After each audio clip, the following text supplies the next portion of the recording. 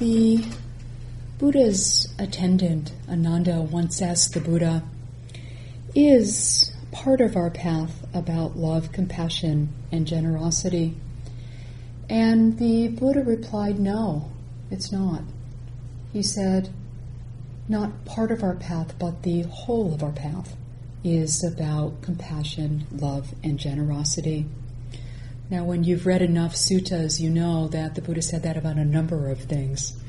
So he said that about wisdom, he said it about sangha, about community. But anyway, maybe all these things are the whole of our path and we can't fragment them. But this is what I'd like to talk about tonight, is basically metta, loving kindness. And I'll start with something by Rumi. The way of love is not a subtle argument. The door there is devastation. Birds make great sky circles of their freedom. How do they learn it? They fall, and falling, they're given wings. So, in speaking about metta, I want to speak about the Parami of metta. And last night I spoke about this word Parami meaning a sense of wholeness or a sense of completion. Another way it's translated is as a perfection. However, not in the way we usually think about perfection, needing to be perfect. Eiken Roshi, who was a really wonderful Zen teacher, said that perfection is a process. Perfection is a process. So it means that this doesn't have to do with accomplishments or becoming this or that. It means that we're setting the course in a certain way. We're setting our direction in a certain way. And so when we talk about metta, we're setting the course of our lives in the direction of metta.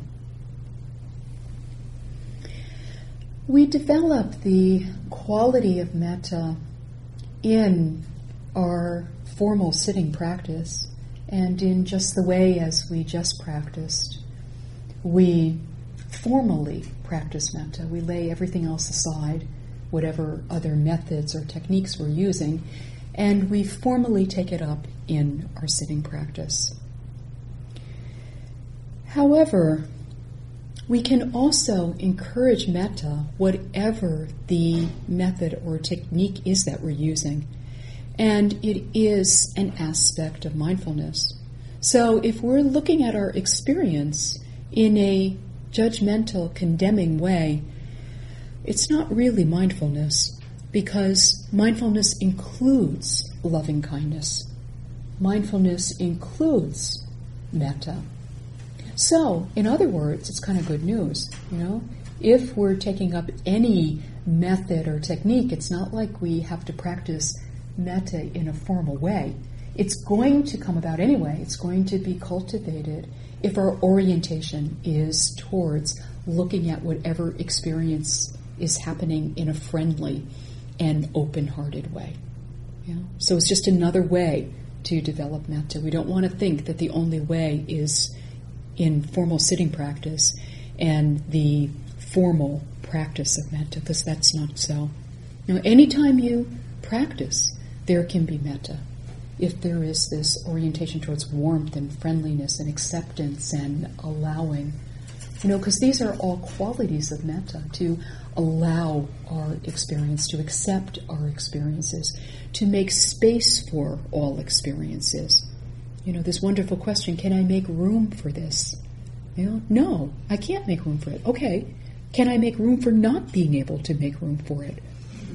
Yeah, there's always a way in.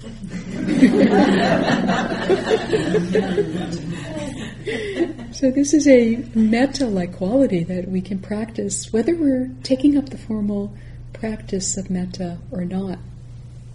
And then, of course, out of our formal practice, out when we're not sitting in a formal way, when we're not walking in a formal way, metta can be practiced all the time in our everyday life because of mostly the presence of other people There's always somebody around to send metta towards, and there's always yourself if there's no one around.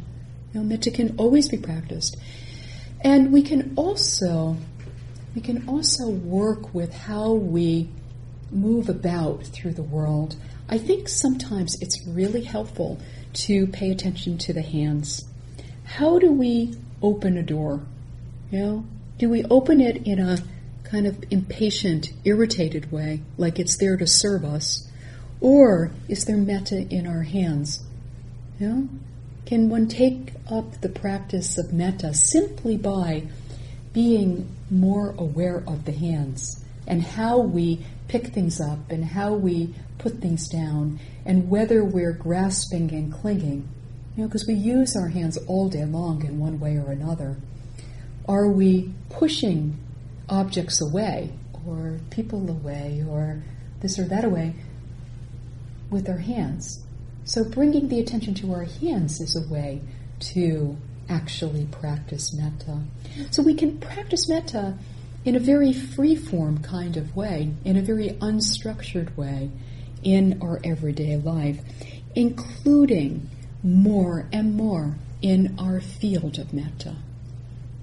We want to include more and more because we all have arenas where it's fairly easy. And then there are huge aspects of our experience that we leave out. So we're trying to see what we leave out, and then we're seeing if we can include it, invite it in. So including more and more aspects of life, more and more aspects of our experience within our field of loving kindness. Now, I read this poem to begin with about how the way of love is devastation, because it's not easy. I think we have to really be aware that it's not easy. And if you read about like a metta day-long or a metta retreat or a metta workshop, it sounds great. It sounds so good. It's so compelling. And I make up these descriptions myself. So, strengthening the heart and softening the whole thing just sounds so absolutely wonderful. And then you come and you're kind of stuck, because then you actually have to do it. And doing it, of course, sometimes it's easy and fluid and buoyant and effortless, and other times it's just really hard, and that's the reality of it. It's not a problem. It's not a personal insult. It's not like you don't have enough metta. It's just that sometimes it's heavy lifting when we're up against particular edges of metta experience. Sometimes it can be heavy lifting, and that's okay too. Whether it's easy and effortless is just the same as when it's heavy lifting and difficult. It's just that sometimes it is that way.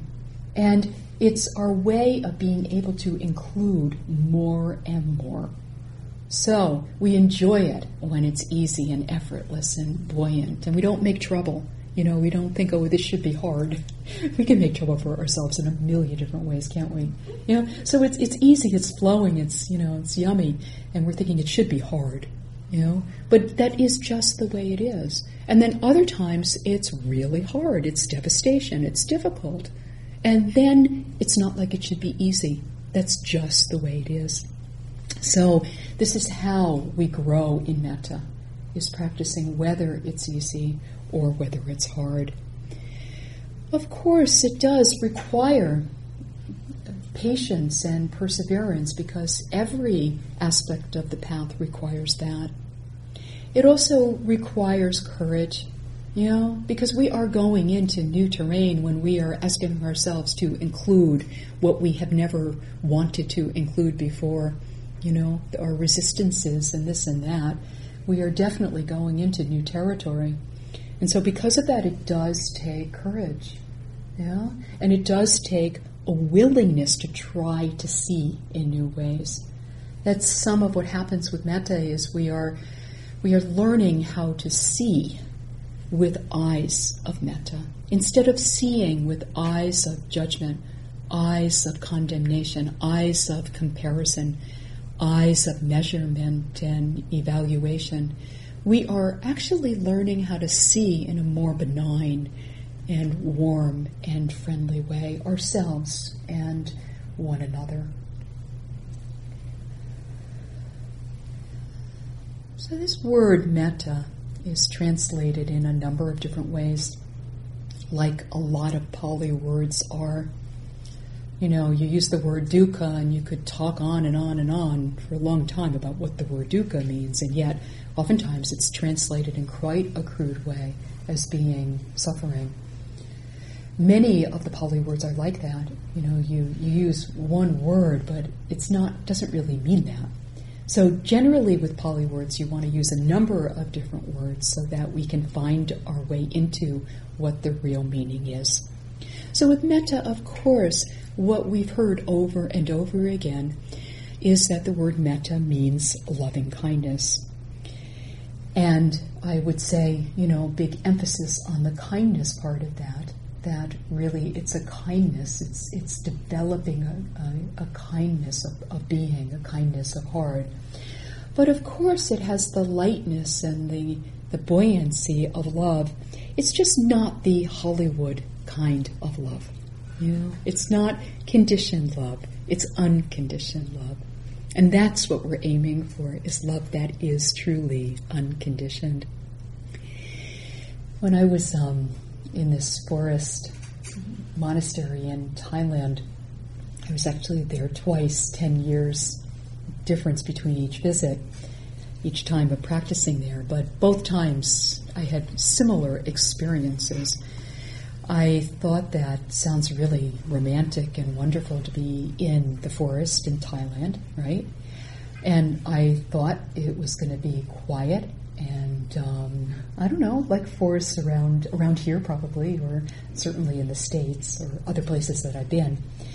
It was definitely probably one of the noisiest places I've ever been in my whole entire life, which is common actually for Asian monasteries.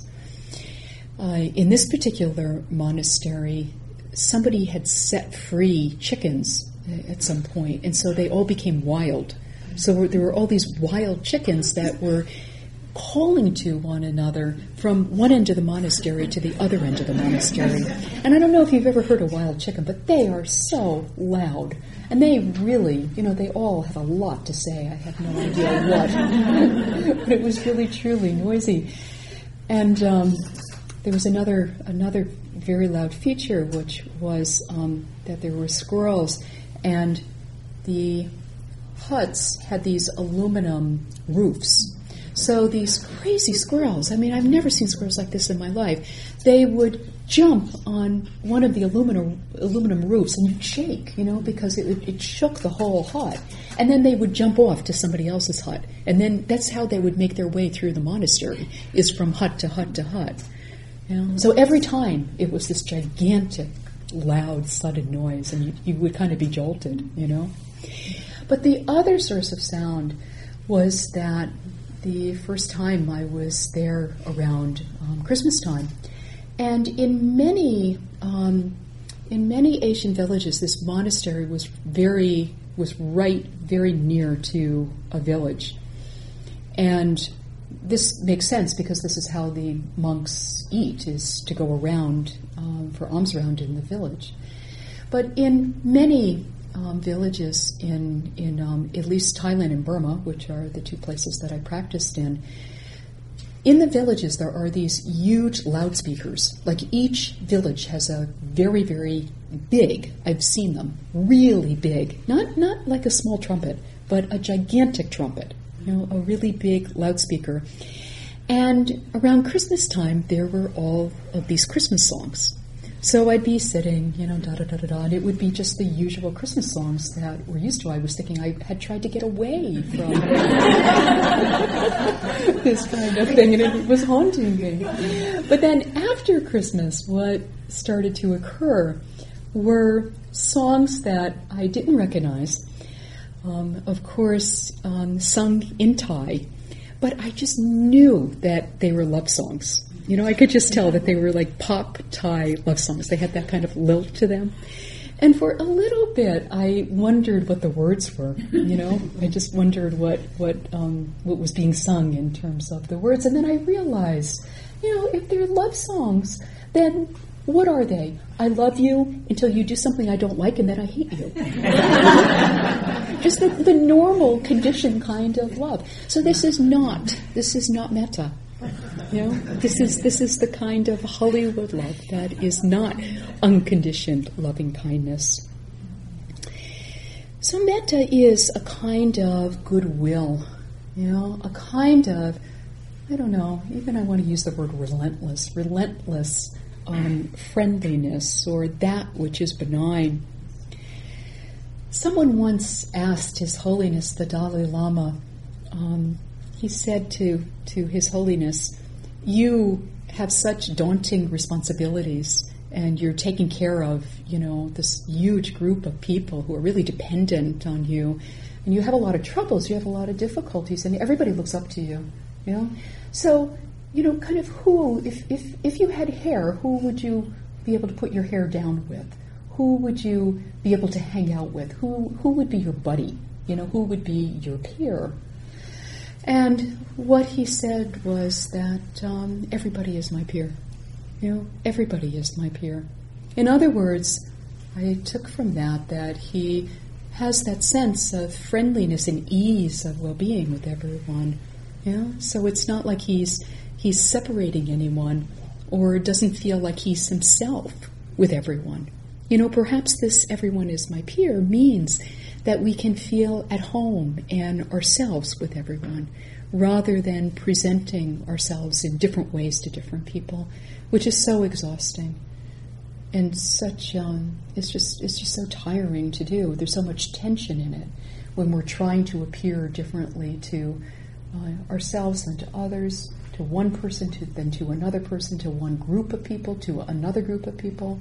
That lack of authenticity just points to a lack of trust in our own goodness of being. So I think this everyone is my peer thing means that we can feel at ease in this world. We can feel at ease within our bodies, within our psyches, within our skins, so that we don't have to make the sense of separation, so that we can be comfortable with all beings. It is indeed a wish for real happiness for ourselves and others. And you could say as well that it's a spiritual helpfulness. It's unlimited acceptance, and it is indeed a kind of warmth. When CIMC began 28 years ago now, right when we began, I don't know if many of you know Bob Thurman, but he is a really wonderful translator for the Dalai Lama, and he's really a fun person to be around as well. And he asked us if a particular Rinpoche could come to the center and give talks, and the Rinpoche's name was Taro Tolku. So for probably, maybe 6 months, I can't remember how long, but perhaps 4 to 6 months, every single week, he would come and stay overnight in the center where I lived at that time. And he would give a talk, and then we would have a big family dinner. Kind of beware of devotees, because there were devotees. This was a vegetarian center, and people were carrying racks of lamb, up the stairs, and we really just couldn't do anything about it because it had to go to the Rinpoche. I'm sure he could care less whether he had lamb that night. But anyway, it was kind of one of those scenes. But we all fell in love with one another because we were spending so much time together, and there just developed this kind of affection and appreciation for one another. And he gave a series of talks, and then he died not that long after he died. I had a kind of nice pen pal thing with him for a little bit, but then he died. And one of his devotees, whom I'm very grateful to, put together a book of experiences that we had with him. And it's kind of a very homespun book, but I found it not all that long ago, and I looked through it, and I saw, this person was there at that time and said this about him and his experiences. And, of course, I looked up what I said, And what I said, coming out of our small meditation room and beaming at me, of all my memories of Tara Tokul, the clearest is his smile. It split his face apart and hit me in the heart every time. And it really did. There was this physicality to it. Whenever he smiled at me, it was such a physically moving kind of experience. And I don't know, if you know the difference between Tibetan lamas and our monks. Our monks can't hug or touch you in any way. And it was very nice, just kind of the casualness. I love our monks, so this is not undermining at all. But it was so nice to have the casualness of just a hug every so often, that kind of easygoing affection that he exhibited. Years later, somebody sent me through the mail a little tiny picture of what was supposedly his reincarnation, this cute little boy. I mean, I have no idea, but the little boy was really quite adorable. So, metta also means, and this is a really interesting translation, it means to stand near to. So, when we look at standing near to something, what does that mean? Of course, it implies non-abandonment. It implies non-rejection. It implies a sense, this standing near to ourselves, all experiences, phenomena, conditioning.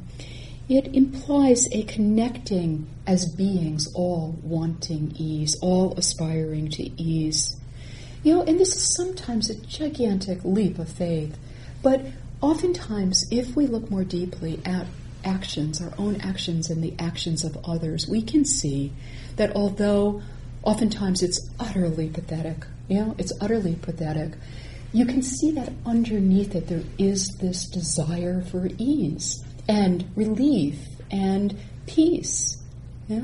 So connecting with all beings from that point of view, stepping into a world of interconnectedness. We look around, we all have these separate bodies, and so it looks like we are separate.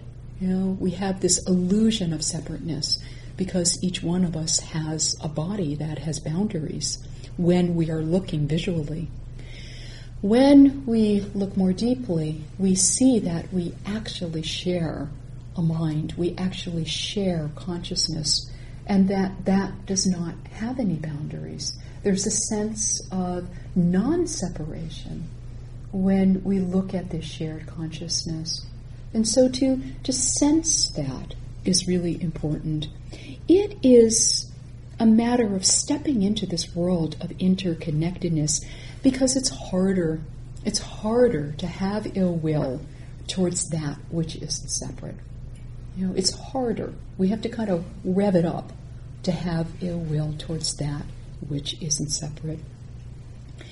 We are realigning our hearts with an essential goodness within, and we are relearning what we have forgotten. This is from Galway Canal.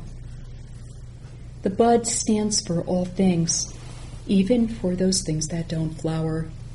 For everything flowers from within of self-blessing, though sometimes it is necessary to reteach a thing its loveliness, to put a hand on the brow of the flower and retell it in words and in touch, it is lovely, until it flowers again from within of self-blessing.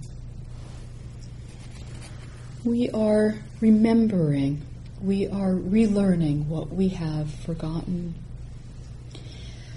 Now, I don't know how all of you grew up, and maybe it's better in Canada than it is in the States. I don't know, first time I've taught here. But I know a lot of people who were brought up in religions in which they were taught the theory of original sin. And I sometimes think that even if you weren't given this teaching of original sin because of the religion that you were brought up in, that somehow you've absorbed it through the culture. This teaching of original sin, something being wrong with you, something being inherently wrong with you. And so having always to claw your way and scrape your way around and try to justify your existence, try to be active, try to even help people as a way to feel okay about yourself. This lack of trust in oneself.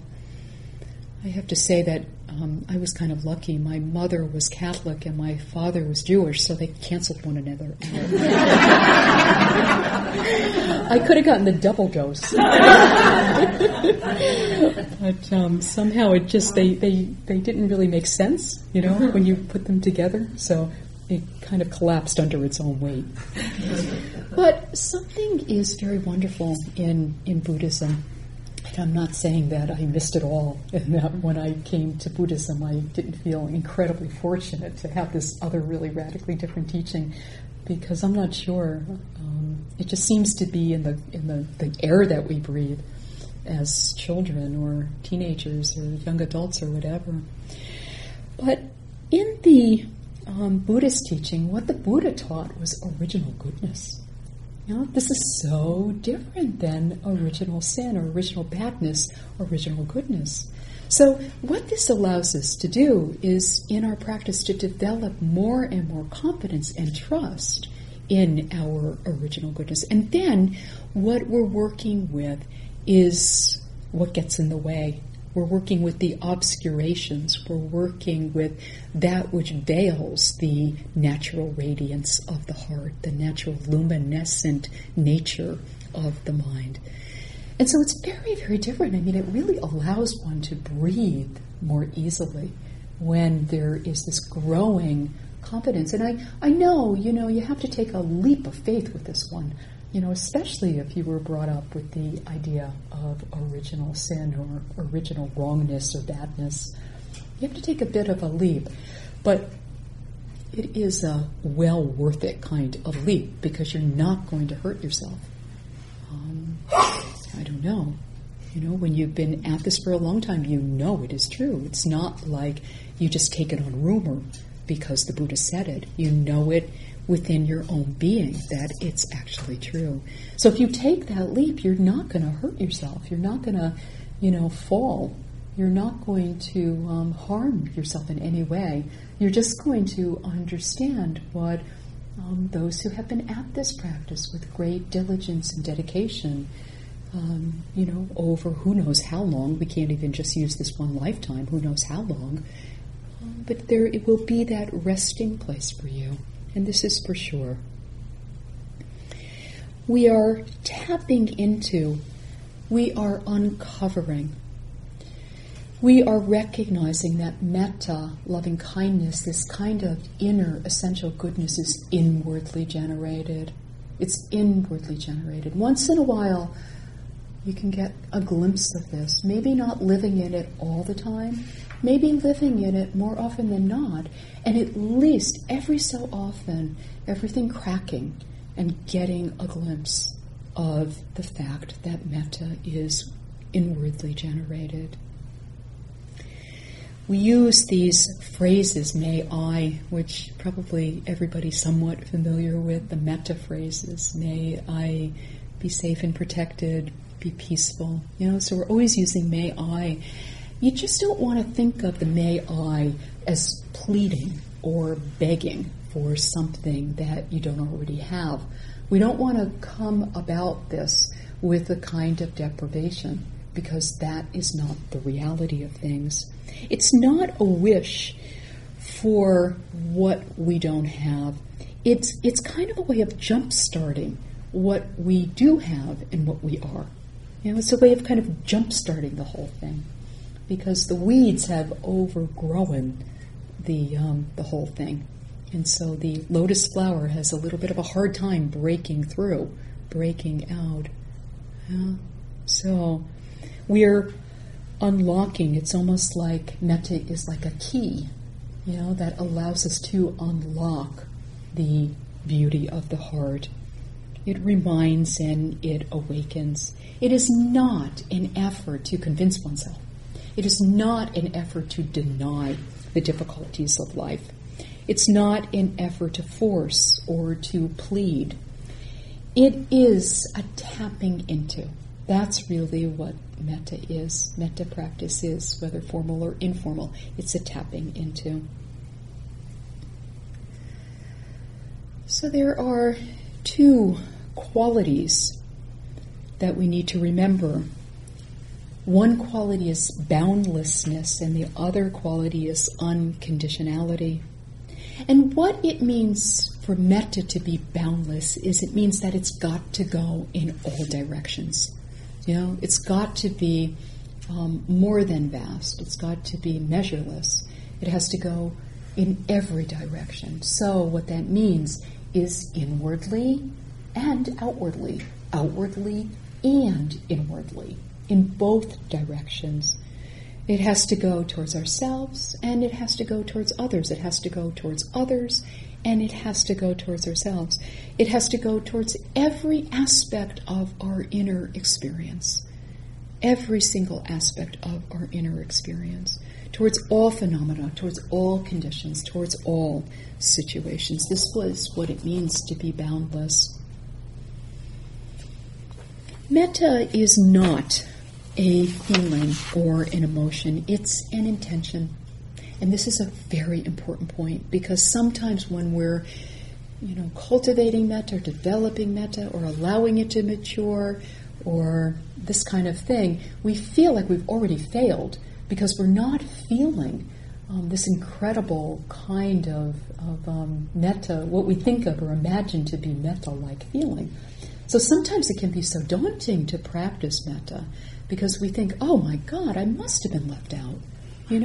Everybody else got it, but somehow I was left out of the whole thing. And really it's just because we're not feeling it, but that's quite different. And of course the feeling does come along with it sometimes, of course, and you want to encourage that if it does. But really metta is an intention. Feelings change, feelings fluctuate. They are not dependable. So to take refuge in a feeling is to take refuge in that which is ultimately impermanent, whereas to take refuge in metta as an intention is a true refuge, and it's always possible.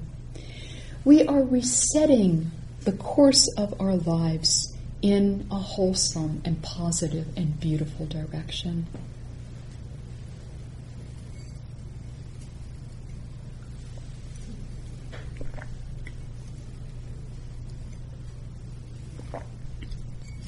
In the text, what is said is that a single moment of metta is more beneficial than offering someone food. And if you know the discourses, this is a really huge thing to say, because there's so much talk about offering food. There's so much about the benefits of offering food and what a wonderful thing it is to offer food. So over and over again, the fruits and benefits of serving people food, or giving money for food, or making sure that people have food. It's just such a huge aspect that you can read about. So when you come across this, that a single moment of metta is more beneficial than offering food, it's really a big thing. The Buddha is saying something that is really big.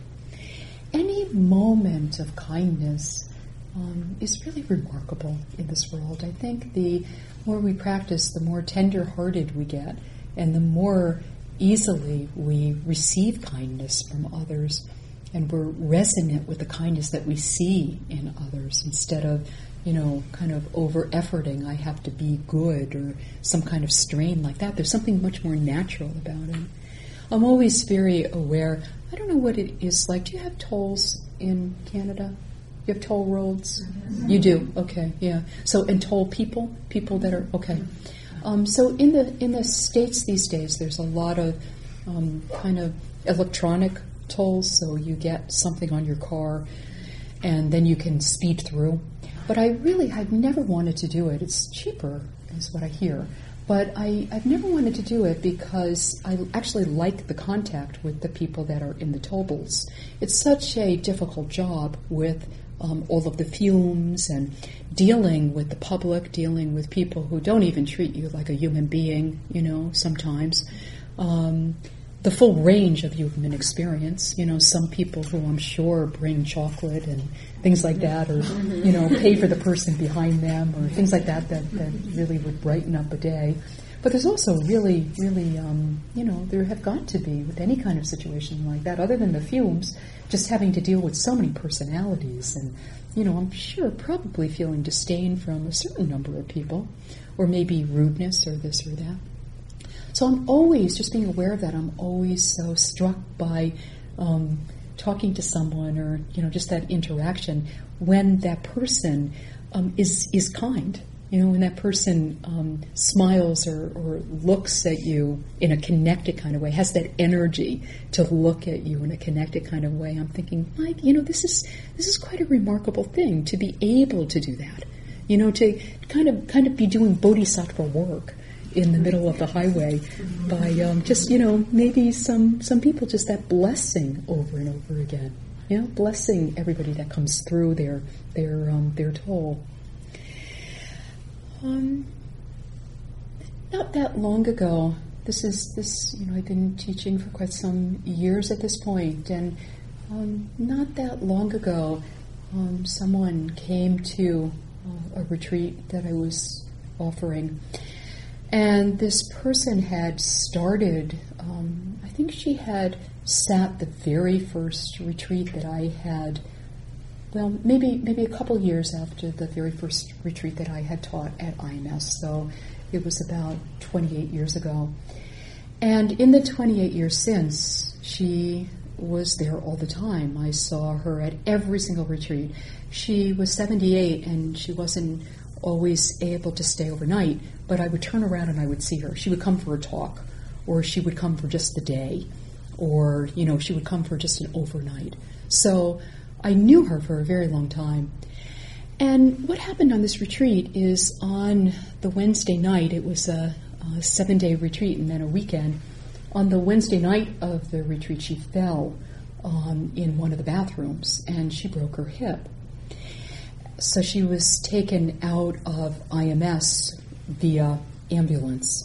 And I was able to talk with her in the ambulance, so, had a little bit of contact, but then she went off to the hospital. And everybody at IMS on staff is very good, is very kind, and people were concerned, and I asked for updates, and it was a full retreat, so I couldn't do that much myself, but I kept asking for updates, and people were so, kind and generous to give updates and let me know how she was doing.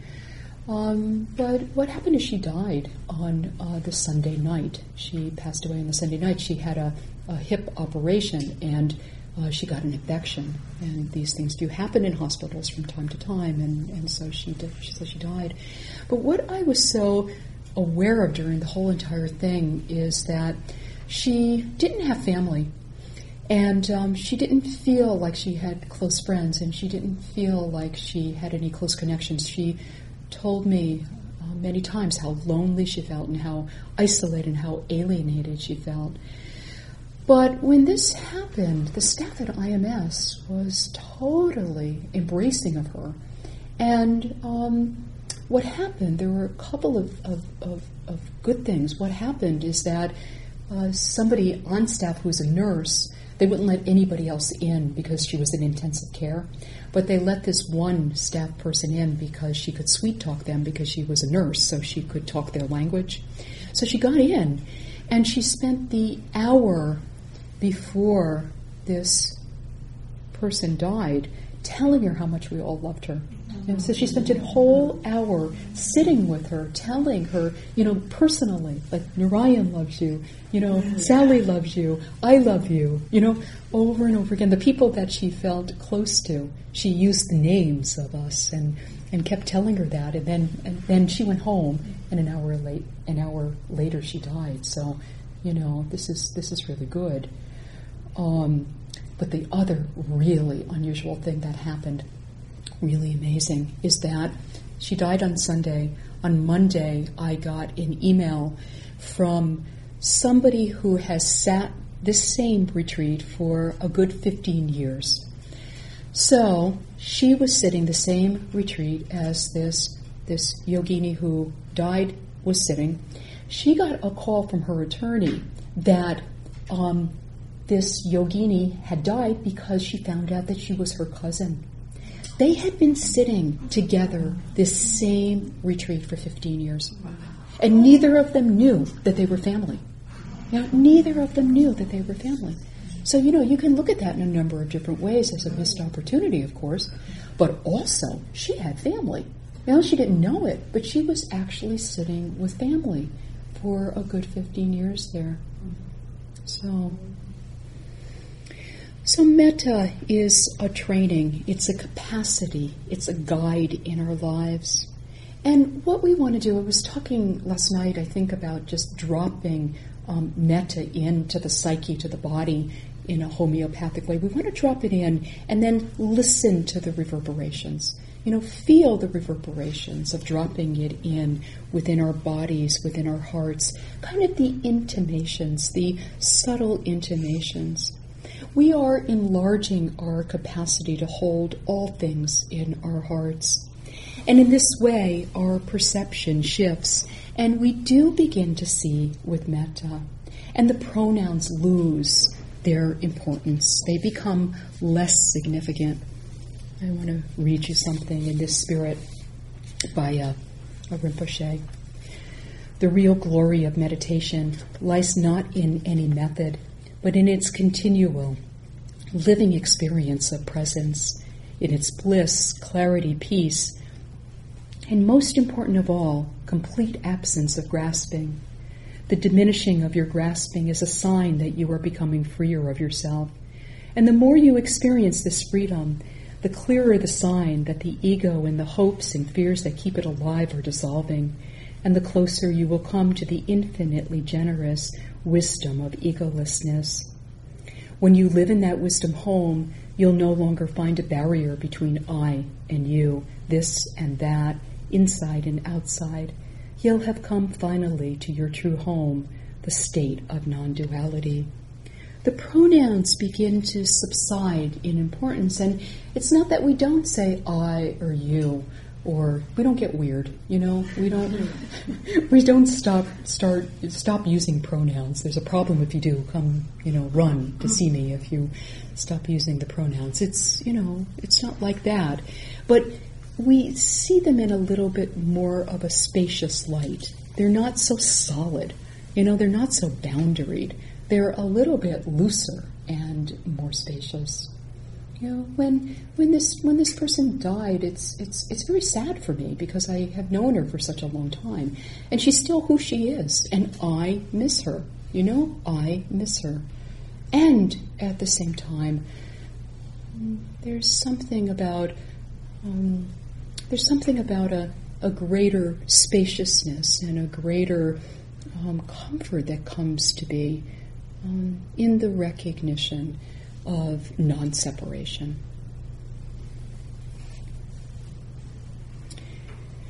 So the other aspect of metta is that it is unconditional, which does mean love that is free from grasping. There's a very short, little, tiny snippet of a sutta I want to read. One who actively develops loving kindness mindfully and without limit sees their attachments wane, their bonds become worn thin. So this means that the strings we have, I'll love you if, that of course is not metta. It also means metta now, not later. Not after this goes away. Not after I become perfect, or you become perfect, or the world becomes perfect, or I don't have to deal with this difficult thing in my life, then I'll be ready for metta. It means metta in the very midst of things as they are, not dependent on conditions. So metta is, of course, all-inclusive. It's a way to bring spaciousness to our difficulties. Ajahn Sumedho said, metta is not blinding. It means that you are willing to admit weaknesses, faults within your experience of life, without making it into anything. It's a clarity. The mind is clear, radiant, bright, and reflective, rather than just a pink cloud that we blot out every ugly thing with. Metta is not pink, or it's pink and every other color as well. So to bring space to difficulties, of course, means bringing metta to the difficult people in our life. And I want to just give you a hint about that. I just want to do a time check. It's 8:15. Is everybody comfortable with me going on for a little bit longer? Yeah? Okay. It'd be hard to say, not me.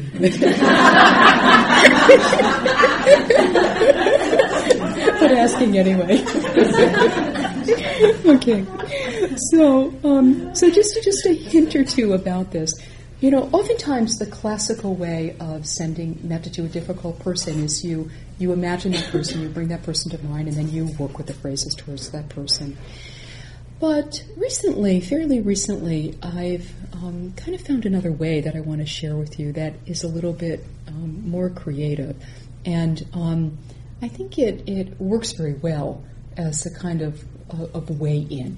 So what this way is to bring this person to mind and then see what arises in relationship to that person. So what might arise is anger or fear or terror or irritation or annoyance or grief or, insecurity or that kind of thing. Something is going to arise.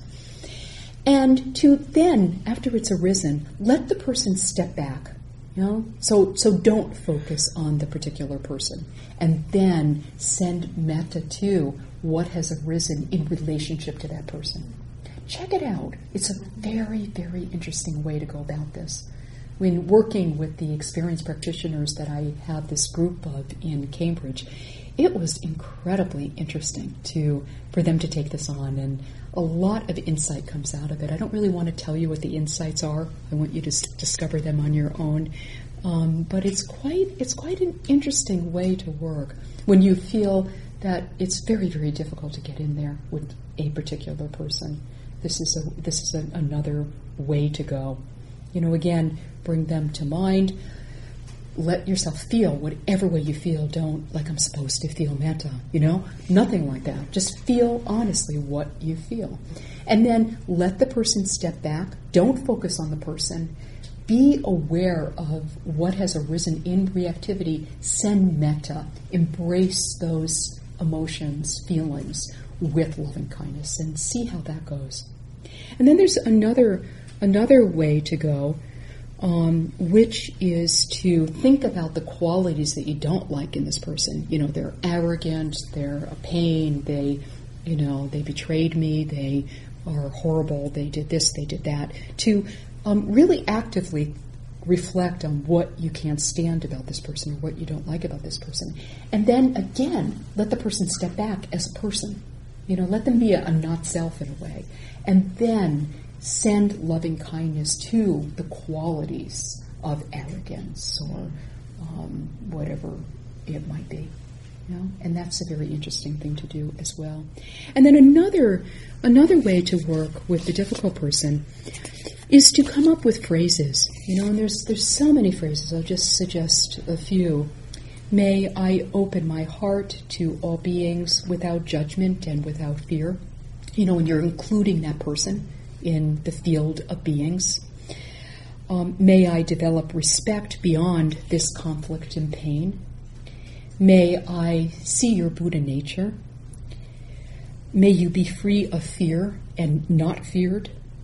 May I accept this fear and not be guided by it.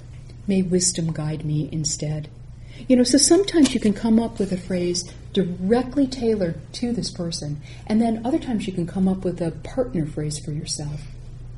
So just putting it on your minds as a way to creatively work when things can be so stuck and difficult. It's another way in. So this practice of metta, whether formal or informal, whether sitting or in our daily lives, it's a delicate and ongoing process. And we do need to always honor how difficult things can be. Last fall, I was invited to see the Aung San Suu Kyi, the Nobel Prize winner, who's done good work in Burma, at the Kennedy School in Cambridge. So all of these very bright young minds asking her these questions, and so I was the beneficiary of listening to her answers to these questions. And one person said to her, the questions are really good. One person said to her,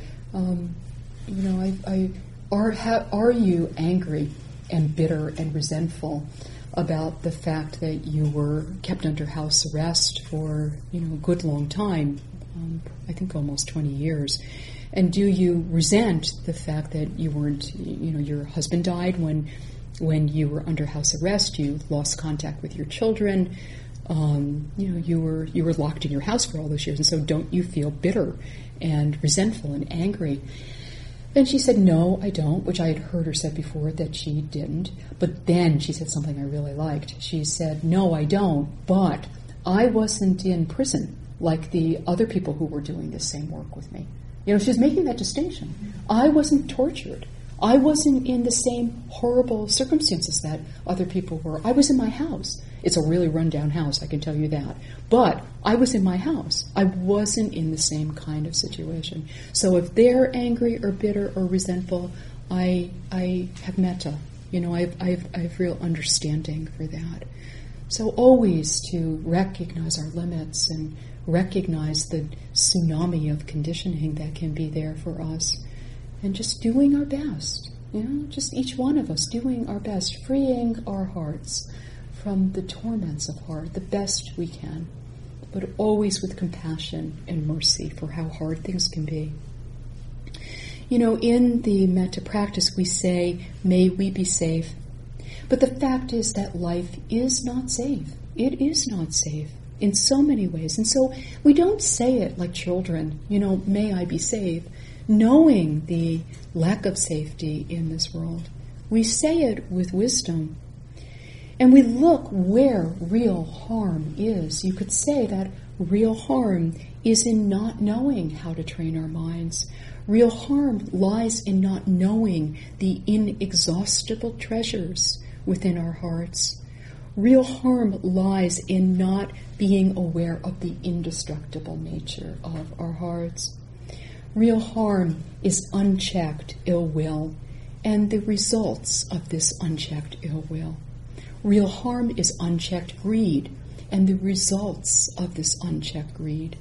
Real harm is unchecked delusion and the results of this unchecked delusion. With metta, we are connecting to the protective power of kindness. And it's known as a parita, which means a spiritual formula that is capable of protecting one from the inner torments of heart. This is what may I be safe and protected means. This is really what it means. So I want to end with just a little short story. In the time of the Buddha, remember I was saying last night that whatever your understanding is and however awake you may be, there are still conditions in life that you have to deal with. And so this was true for the Buddha as well. Not these romantic ideas that, things aren't going to happen to us, because that's not the reality of things. So in the Buddha's life, we can see from his life that this is so. He had a cousin who was competitive and jealous and hated him, basically. And hated him so much that at one point he tried to sick a wild elephant on him to kill him. So the story goes that the Buddha was standing there and, this wild elephant was sicked on him and starts running towards him. And then the Buddha, of course being the Buddha, started really pumping out the metta and and surrounded this wild elephant with metta, and then the elephant bowed down to him. You know? So you just never know, you know. And this is not to be tried at home. You know? But there is a protective power in metta that we can know within ourselves. Okay. May all beings have ease of mind. May all beings be peaceful. May all beings live in loving kindness and in inner freedom. Let's just sit for a moment together.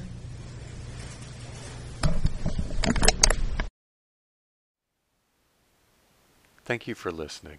To learn how you can support the teachers and Dharma Seed, please visit dharmaseed.org/donate.